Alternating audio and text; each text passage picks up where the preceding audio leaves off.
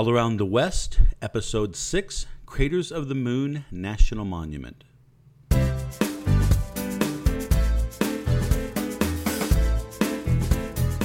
everybody, this is Scott and Sue from allaroundthewest.com, and today we have a great episode about our visit to Craters of the Moon National Monument. So I hope you enjoy that, and I hope that you'll take a minute to go the other places that you can find us: Facebook, Pinterest, Flickr, Tumblr, YouTube, and check us out there as well. We've got videos and pictures and all sorts of things for you to enjoy. If you go to allaroundthewest.com and look at the top, I've got links to all those places. I hope you enjoy this. We'd like to tell you about our trip to Craters of the Moon National Monument. We visited here a couple of years ago, and we went the 1st of April. And there was snow on the ground. In fact, the snow was so deep it was over the top of the picnic tables around the area. The loop road was closed. The ranger said we could walk in as far as we wanted to. And so we left our car there at the visitor center and we started walking, and it was really, really cold. The wind blows up in that area quite a bit, and it was cold. We had coats, but not really good coats. I mean, not really heavy winter coats, because we hadn't expected to be out in Arctic weather. And so we got a little ways up the road, and then we finally gave up. But it was interesting to see what we could see of some black rocks sticking through the snow. So we said, okay, we need to go back to Craters of the Moon sometime during the summer when we can actually hike and we can actually see things. And it's quite a bit different in the summer, isn't it? Yes, it is. So I had also visited here before when I was about 16, and I found it a very interesting place then. It seemed like a different world to me. There's this huge area covered with all manner of volcanic rock and flows and cones and hills, and there's areas that just seem like they would be completely impassable. And so it was always interesting to me, and I was anxious to come back as well. And it was fun to go back and look at some of the things that I had seen before and do some of the things that we did before. But I wasn't able to do some of the things that I did back then. And we'll talk about that a little later. So, interesting historical note about Craters of the Moon, the name. It was named long before anybody had been able to walk on the moon or been to the moon, obviously. And it was named that because of the view through a telescope kind of looked similar. And obviously, once Apollo 11 landed on the moon and walked, they discovered it was completely different. Although the Apollo 12 crew, which was the second crew that walked on the moon, was actually sent here to Craters of the Moon before their moonwalk to walk around and to kind of see the geology and get used to walking on uneven ground. So that was kind of interesting. That is interesting. I've always thought it seemed like the moon, and I know it's not really, but that's what it seemed like to me, particularly at the time. So today it was quite warm, and a little different than our trip here a couple years ago. And we went on 5 different hikes, and I added another one on that Sue rested during. So should we talk about each of those? Yeah, so there's a driving road, the loop road that goes all the way through, so you can auto tour the park, and there are stops along the way and a nice map that the National Park Service gives you that has stops along the way with some little shorter and longer hikes. So we hit all the major stops along the tour except for one, the cave area, and we'll tell you why in a minute. So the first one, or the first couple, 3 are short. They're easy, just little, paved. They're short, easy little hikes. The North Crater Lava Flow Trail, you can see Well, I'll let Scott talk about what you can see there. Well, because he's the geology guy. I studied geology in college. I do computers or software engineering now, but so there's two main kinds of lava, Pahoehoe and Aa. And Pahoehoe is the more kind of fluid, flowy, ropey looking stuff, and the Aa is the sharper, jagged, yeah, lava. And you can see both of those kinds here along this trail. And in addition, there is some other very interesting volcanic features in this area, as there is throughout the entire park. I mean, is just covered with different types of volcanic features. And here you can see things like squeeze-ups, they call it, where there was a crack in the lava at the top that had kind of cooled, and then pressure had built up in the lava underneath, and it squoze up through that crack and then spread out on top. And you can see evidences of that here. You can also see pressure ridges where those cracks were formed, but lava didn't squeeze up through them, and it left these cracks that are now homes to animals.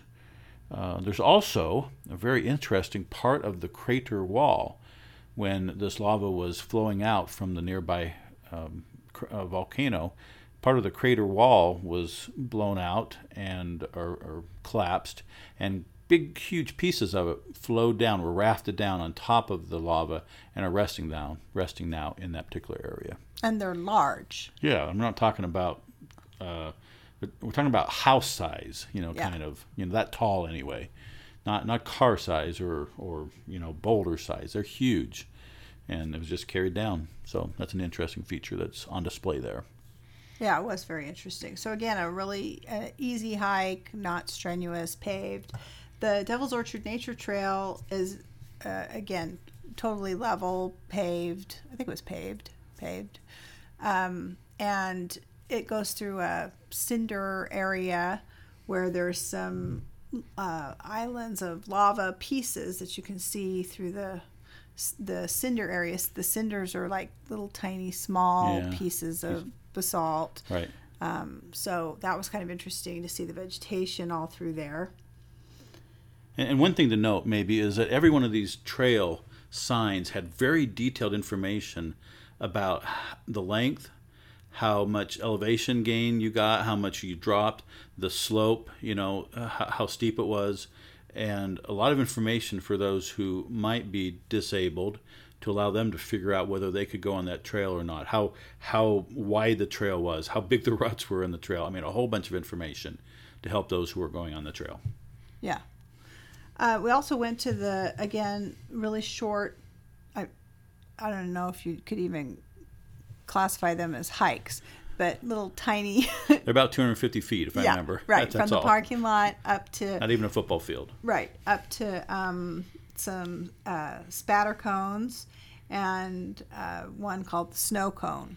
Yeah, so the spatter cones are where the pieces or the globs of lavas that were being sent out through a vent were falling down on top of one another, just like a spatter, like you do on your wall when you spatter it, right, with texture, and they're just falling down on top of one another and building up this cone of the spattering. And some of them are about 100 feet high, and I think they said about a couple 100 feet and around. And so you can see some very, very good examples of that. One of them actually both of them have a bit of a hole down in the middle. Yeah, you can look down. And one of them is called the snow cone. And it is called that because there is usually ice or snow in it all year round, and there was when we were there. Yeah, end of July. Yeah, end of July. So the snow cone, hardly any elevation up to that one, that little short. The spatter cone, it is kind of a little steep area, but super short. Yeah, so definitely you can slowly go up there and make it up, and it's quite interesting to go. You go, it kind of curves right around the spatter cone, and you get up right inside and can look down, and quite interesting. So that snow cone trail also meets up with the the North Crater Trail. Right, the North Crater Trail, yep. I sat out that, and Scott walked a little ways on that. Yeah, so that will take you all the way back to the North Crater, which is the next to the North Crater Lava Flows Trail that we talked about at first. It's about a 3.5-mile trail, but I went on, I would guess, about a mile. And it takes you up to and alongside the top, the ridge of two very large craters, and there may have been more past that, I don't know. Very large craters down in the middle of what used to be the volcanoes. And so that was really interesting. I don't know how deep they were. I would guess they were, a good 100 yards deep, 200 or 300 yards, 200 or 300 feet deep, I would guess, but I don't know that for sure. I didn't go down in. But steep hike. It's not paved except for the very first part, and then you're walking on a cinder path. It was it's not an easy hike, and you definitely need to be prepared for that one. But some interesting things to look at along the way there, and some like many of these trails that go high, some stunning views from up on top. So speaking of stunning views, we stopped again, another one of the stops with the parking lot along the road. Yeah. The auto tour. Yeah, thank you. The loop road is Inferno Cone. So this is not for the faint of heart. This is a hike where you hike right up the side of a very large cinder cone. So it's completely all those cinders, the little small pieces, and it is really steep. Yeah, it's a good size hike. It's about a half mile up there, they said, and it's a good hike up there. Make sure you bring some water because you'll want it at the top. I guarantee it. So up at the top was quite interesting.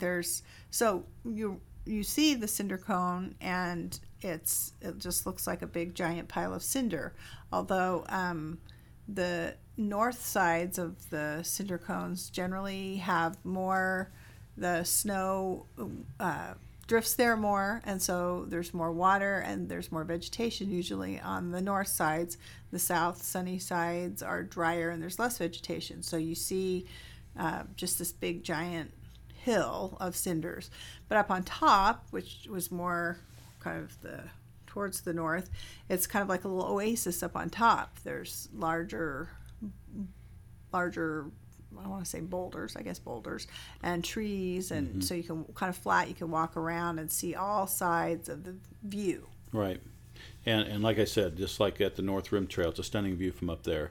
You can see all over the park.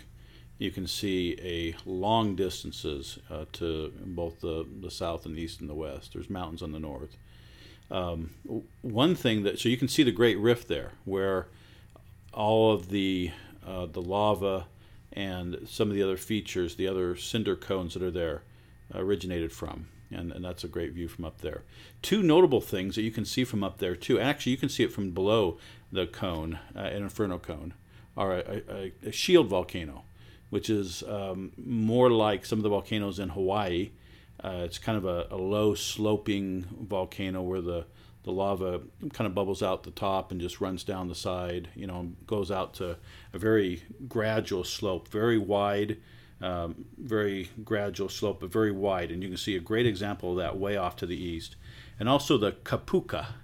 You can see an example of a Kapuka. Do you remember what that was? A Kapuka is a raised area where the lava, high enough that the lava flow went around that raised area, maybe a hill, and because the lava did not go over the top of it, the vegetation on top is preserved, and it's usually not grazed, and livestock is not on it, and animals not quite so much because they can't get across the lava field to get to it.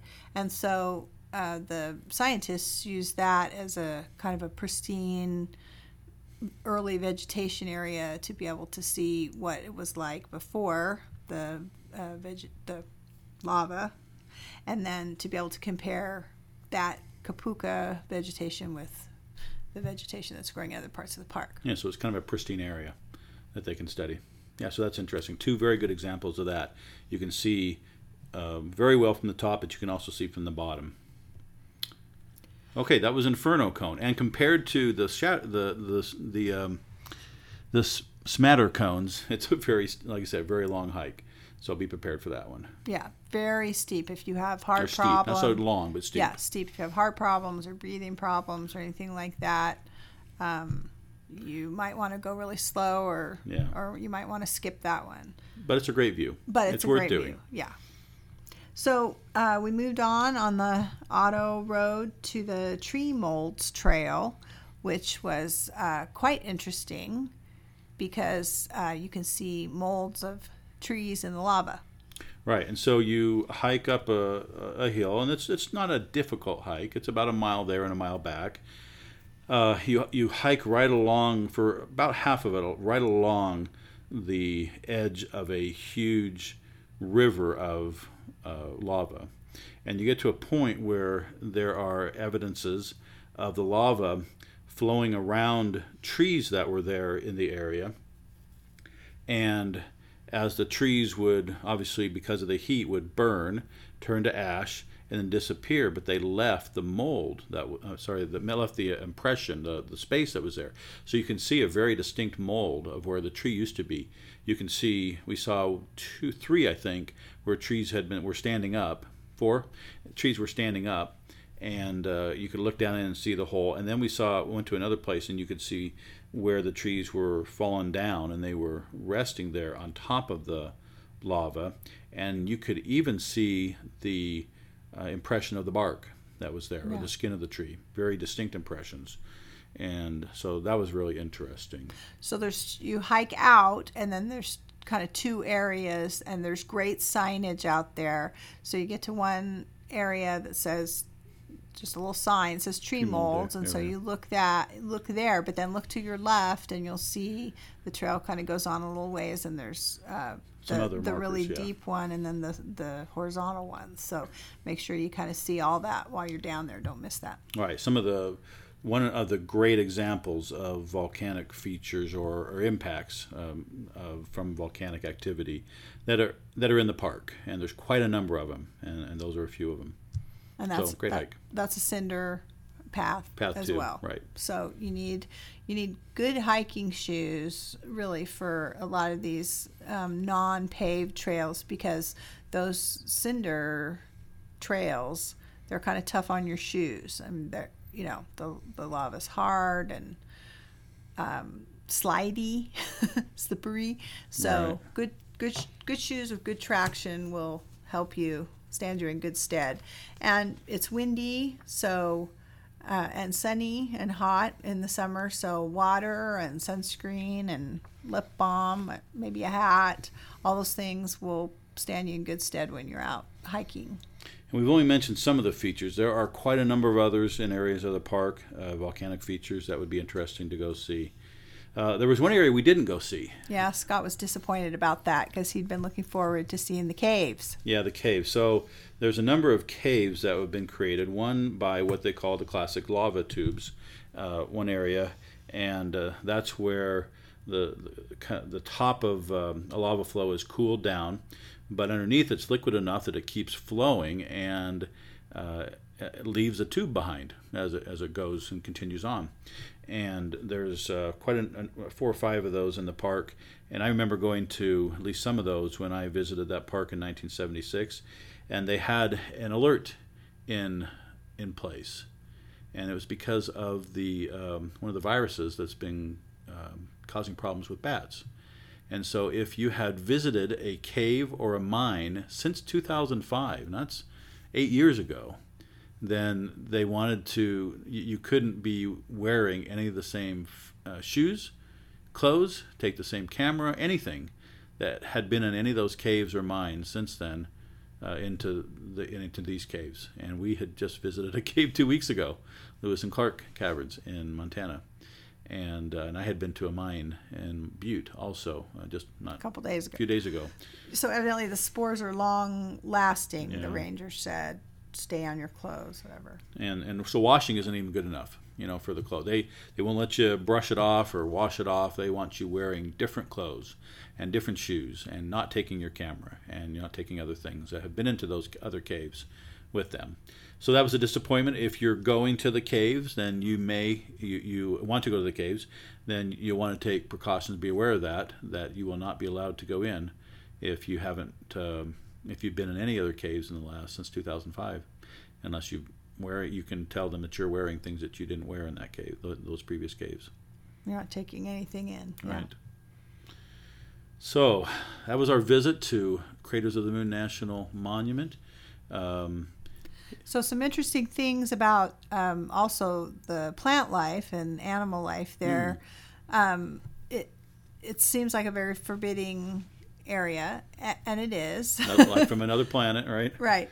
And so is there plant life there? Yeah, there is. Not a lot of different plant life, but there is plant life that has adapted itself to having very little moisture and quite a bit of heat. In fact, on a sunny day, the south side of a cinder cone can be as high as 150 degrees. So super hot, not very much moisture, 12 to 16 inches of rain a year there at the National Monument. So a lot of the plants have adapted.